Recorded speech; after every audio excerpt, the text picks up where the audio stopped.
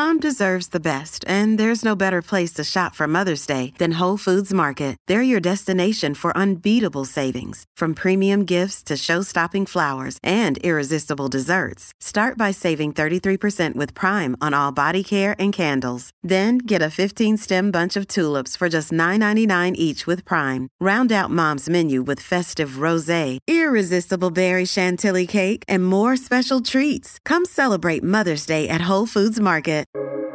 Welcome to the New Books Network. There have been a number of books in recent months warning of the dangers of ultra-processed food. Kimberly Wilson's is called Unprocessed: How the Food We Eat is Fueling Our Mental Health Crisis. And welcome to you. Hi, thank you. Thanks for having me. So tell us, the basics first of all.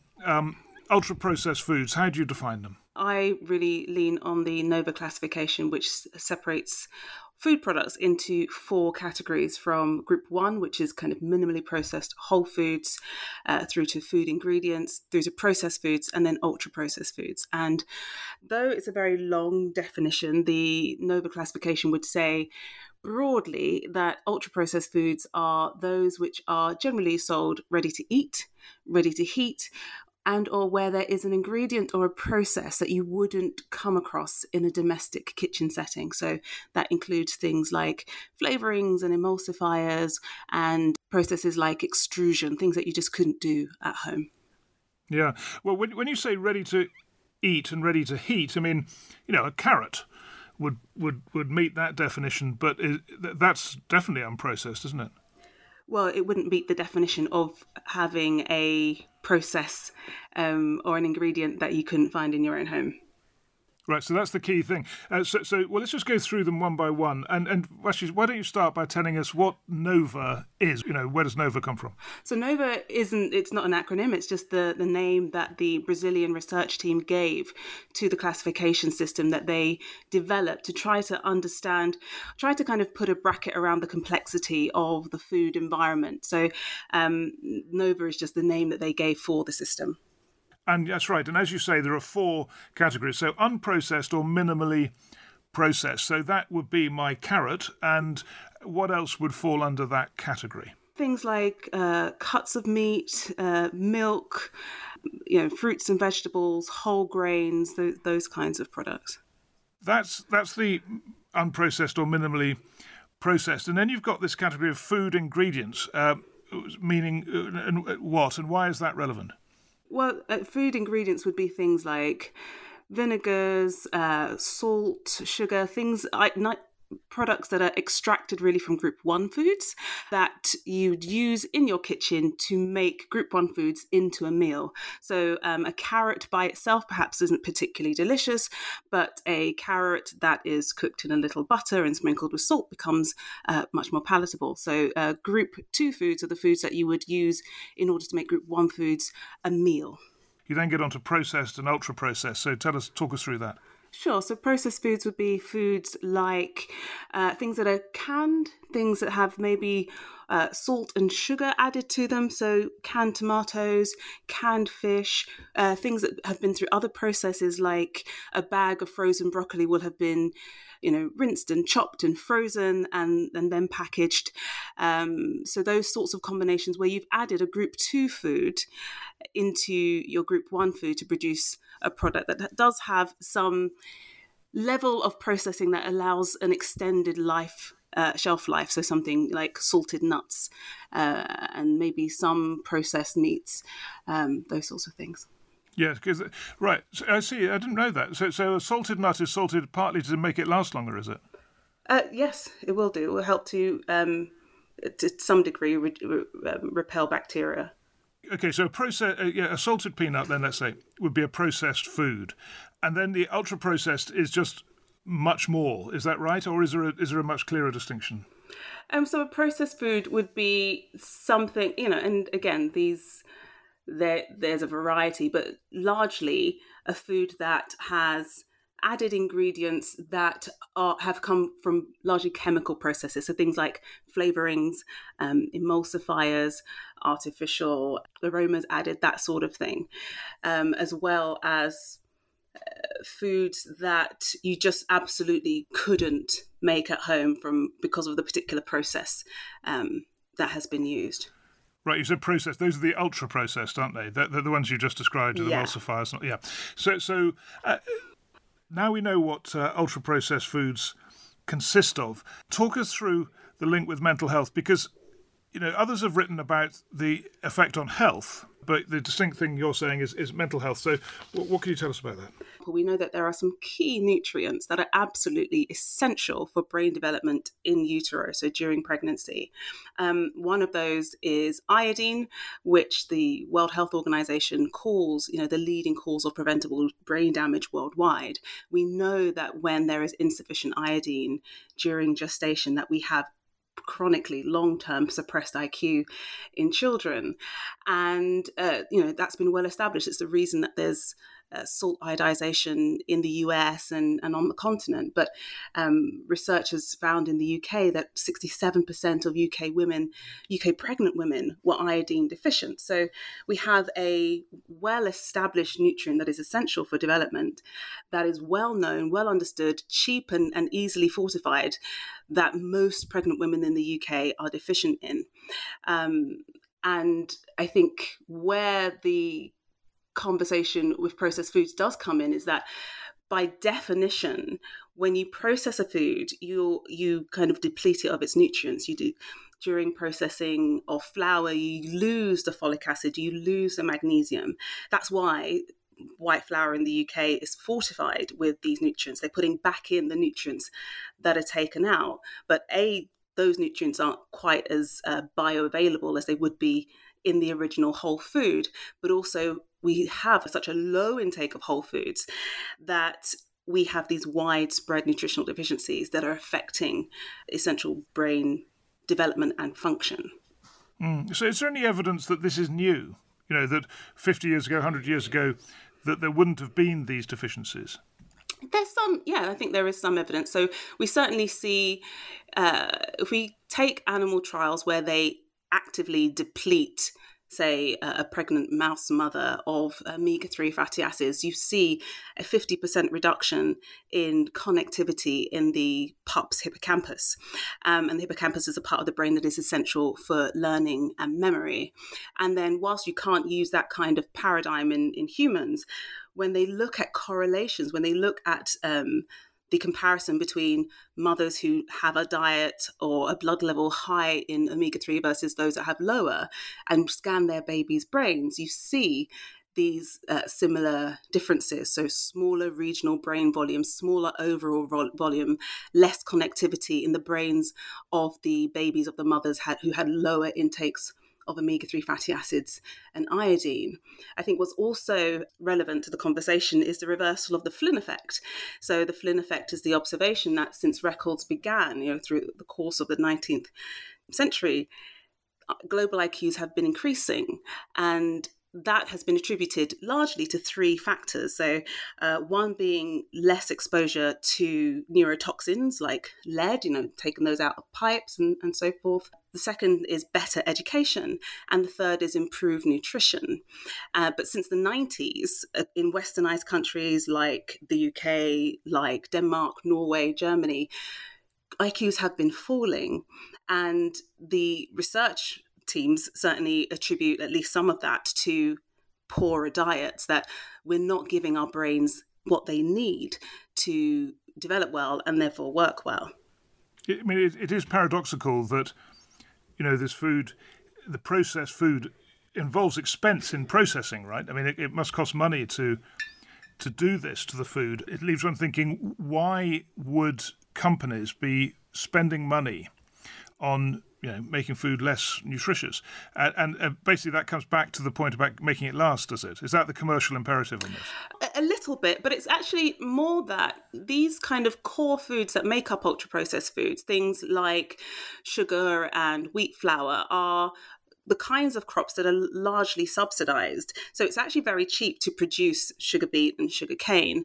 And you are always going to get more money from a product that you can add value to. So if you take a bushel of wheat and try to sell it as whole wheat, you have one price structure for it. But if you separate that into its derivatives, if you have white flour and wheat bran and bran oil, you can sell those off separately. So you increase your ability to make money on those products. And then if you combine those, you have into a food product that is highly palatable, very tasty, has a long shelf life, is very convenient, then you have an opportunity to make more money than you would on any whole food. Now, in terms of the mental health effects, you've taken us through some of the effects really on in utero and on infants and young people. There's an immediate effect. You also talk in the book about much longer term effects over a lifetime and a lifespan, and in particular dementia. What can you tell us about that? So dementia is the leading cause of death in the UK, and what I think most people don't appreciate is that it's not largely driven by genetics. Most people will think, if my parents had it, if my grandparents had it, then I'm likely to get it because it must be in the genes or just bad luck. But actually, less than 5% of dementia is genetically driven. And the vast majority of dementia is what's called sporadic, which means it is a combination of lifestyle and bad luck. There are 12 known modifiable risk factors for dementia. And I suppose the other thing to say is it's also not simply a feature in the UK of us living longer, because we know that there are older populations very close to us, so Italy, Greece, who have older populations, but where dementia is something like the seventh or ninth cause of death. So there seems to be something about the environmental modifiable risk factors of the UK population which is leading to this greater vulnerability to dementia. And about 50% of those known risk factors that are listed by the kind of Global Lancet Commission are dietary related. They are things like your waist circumference, your BMI, the quality of your diet. Those sorts of things have a really important effect on your risk, and certainly at midlife, on your risk of dementia.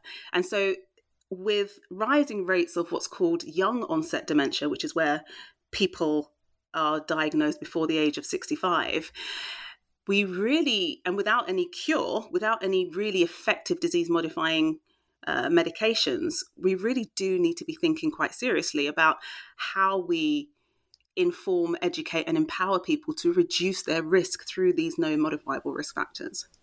It's very interesting that you draw the comparison between the UK, Italy, and Greece. So can you just talk a bit more about that? Because I think you say in the book that the US has the most of these dangerous foods, and then the UK, and then others. Would that be right? Yes. So the intake in the UK for the average adult is about 55% of their diet is ultra-processed foods. And the US is just ahead of us at 57%. So we're not really far behind. But Italy, for example, has something like 14% of the average adult's diet is composed of these ultra-processed foods. There's much more of a food culture of whole foods and a greater intake of fruits and vegetables.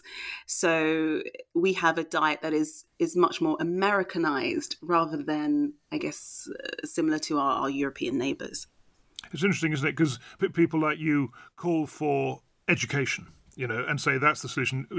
We've just got to understand this better and behave accordingly. Actually, these cultural factors probably, are more influential. Oh, they absolutely are. Yeah. Yeah, no, I don't think education, we know that education isn't the fix. When you ask people often believe that the most important intervention for behaviour change is education. But we know that all that education does is to improve someone's motivation to change. It doesn't necessarily significantly change their behaviour.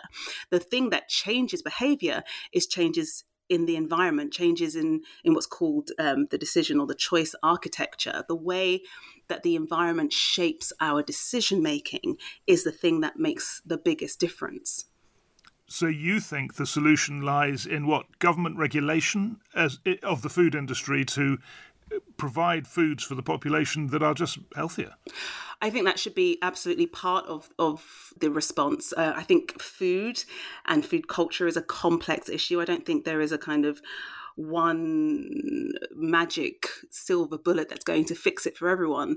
But we know absolutely, for example, that certain types of advertising directed at vulnerable populations like children and adolescents greatly increase the likelihood of them choosing these foods.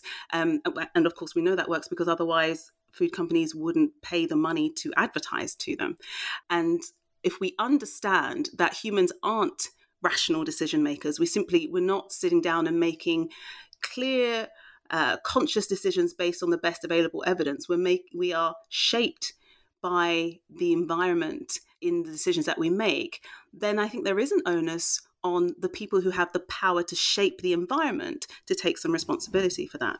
Yeah, there's one obvious link between food and mental activity, maybe not mental health, but which is when you get hungry, you get stroppy, don't you? I mean, it just happened. People who are hungry are irritable.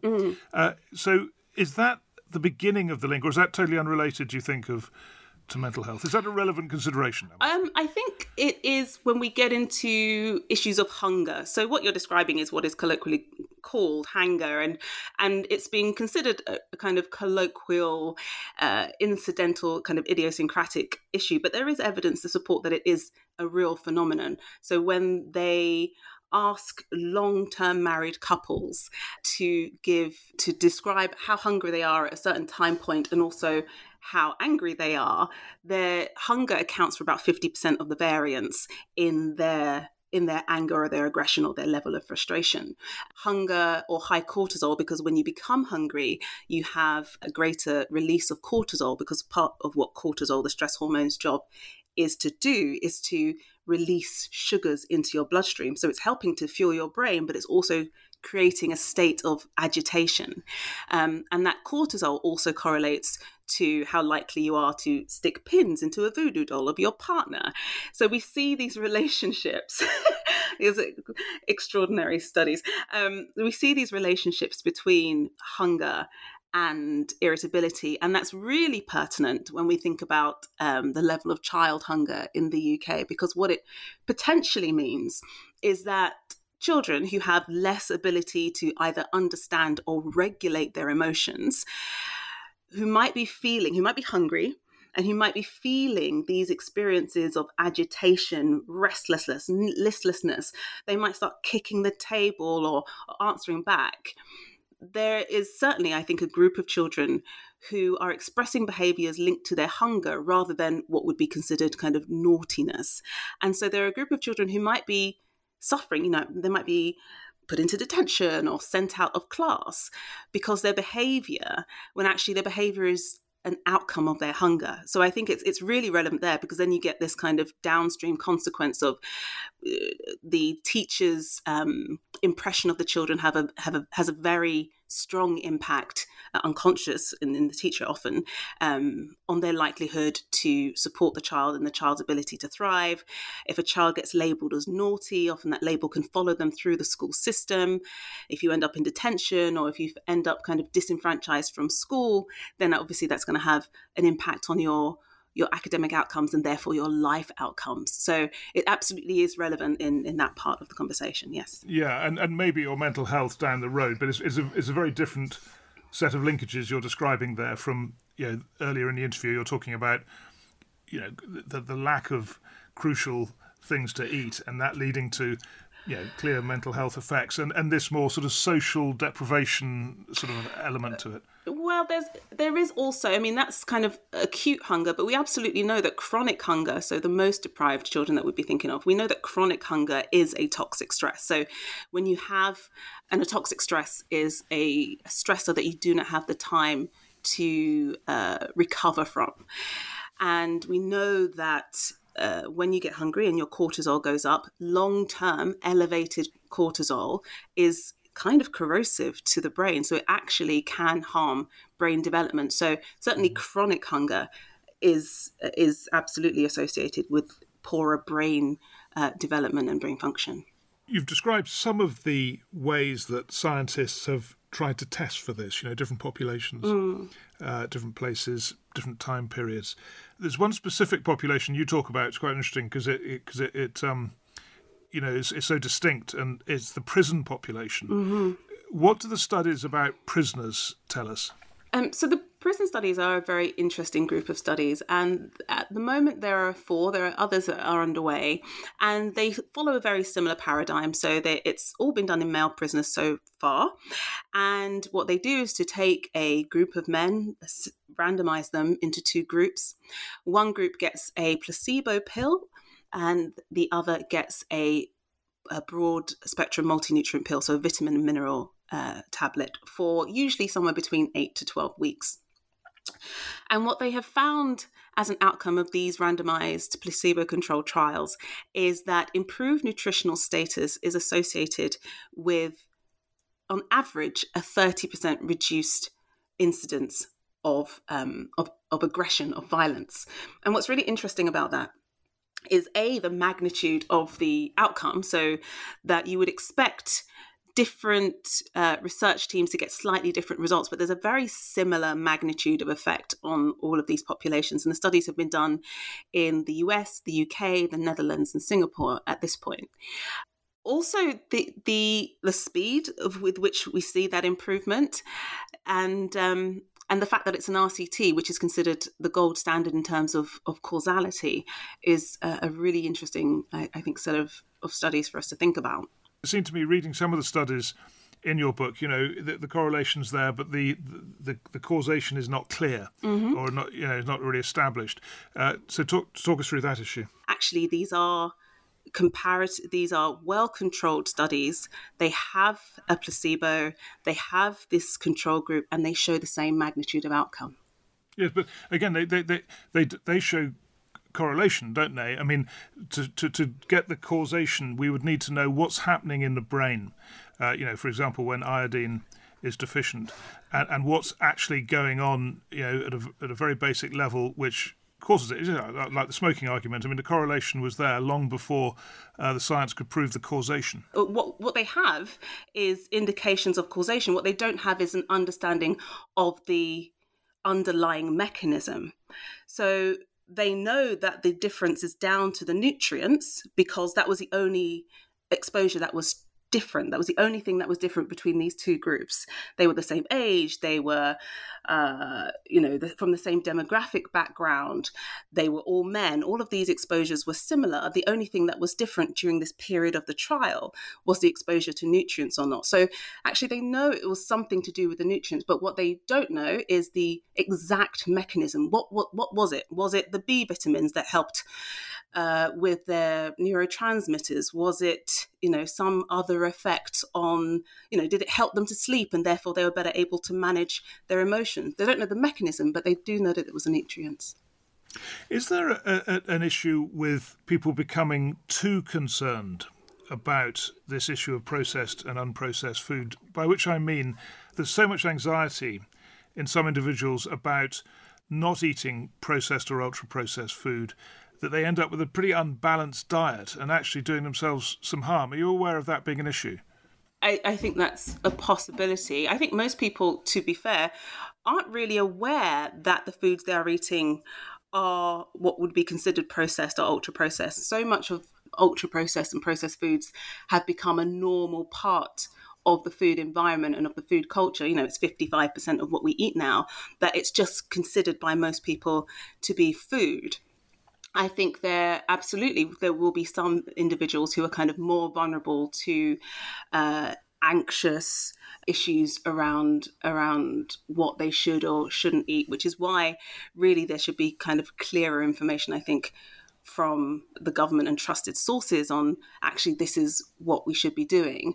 I think the food environment is very complex and is very complicated, and I think that's why I certainly try to avoid kind of moral language around food. I don't say that things are bad or that, you're making bad choices. But I think, there will be some people who are more vulnerable to those sorts of things, as there always have been. What about veganism? and people having quite restricted diets, for whether it's for moral reasons or may not be a health-driven thing. What's the impact of that? So it really depends on the quality of the vegan diet that the person is on. A well-planned, well-organized vegan diet is absolutely fine for health. If the person goes into their diet knowing that there are certain nutrients that are more easily or sometimes exclusively found in animal foods, and that they find a way to balance those, to compensate for those. For example, B12, you have to, if you're vegan, you have to supplement with B12 to make sure that you're getting enough, then that's absolutely fine. I think the issue is that often the conversation around veganism is reduced down to basically two nutrients, which is iron and protein. The argument is often, meat is only good for iron, is only needed for protein, and you can get those from plant sources. And of course, that's true. But what's often missed is animal foods are a good source of iodine, choline, omega-3 fatty acids, the long preformed ones, DHA, which you cannot synthesize from ALA, which is a vegan, plant-based omega-3.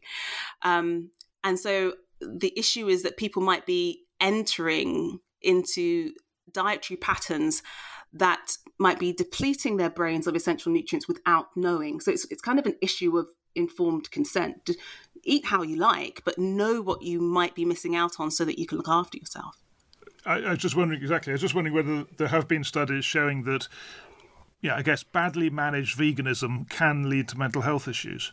I'm not sure that there has been a kind of a consensus output on that as yet. I think often that might be because the vegans who volunteer for certain trials might be the kind of more organised vegans rather than the people who are less happy or confident that they have a healthy, balanced diet. And then the other thing is that there is a rise in veganism. So it was a fairly small part of the population up to a few years ago, but now it's a greater proportion of the population, and it's largely women of childbearing age. So it is, I think, a question about what their nutritional status is going to be, certainly as and when they enter pregnancy, if they choose to become parents, and whether that's going to have an impact on the brain health outcomes of their offspring. It's interesting to think about developing countries in this respect, because I guess many people living in developing countries will be eating unprocessed or minimally processed foods, but there are so many other factors involved. Have there been studies on what the impact of that is on mental health? Because, on health outcomes, in many developing countries there are much shorter life expectancies, and diet is part of that story. Yes, and so certainly, the iodine story is very well established in Southeast Asia, and particularly what was interesting is in the central states of America, because iodine is found in seaweed and fish and seafood. The central states of America were largely at risk of goiter and iodine deficiency, and what they found was that when they introduced iodized salt, was this rapid increase in the Flynn effect, that they gained within a couple of years the equivalent of about a decade's worth of IQ improvements. Similarly, we see a correlation in the fish intake in, say, places like Japan and Norway, and reduce risks of dementia. Now, there are other dietary exposures associated with that, but that also seems to be the case globally, which is those who have a dietary pattern that is minimally processed tend to have these better long-term brain health outcomes. My father used to tell me in mid-Wales back in what must have been the 1920s, his mother would always give him a fish meal before an exam. She was right. She was onto something. Yeah.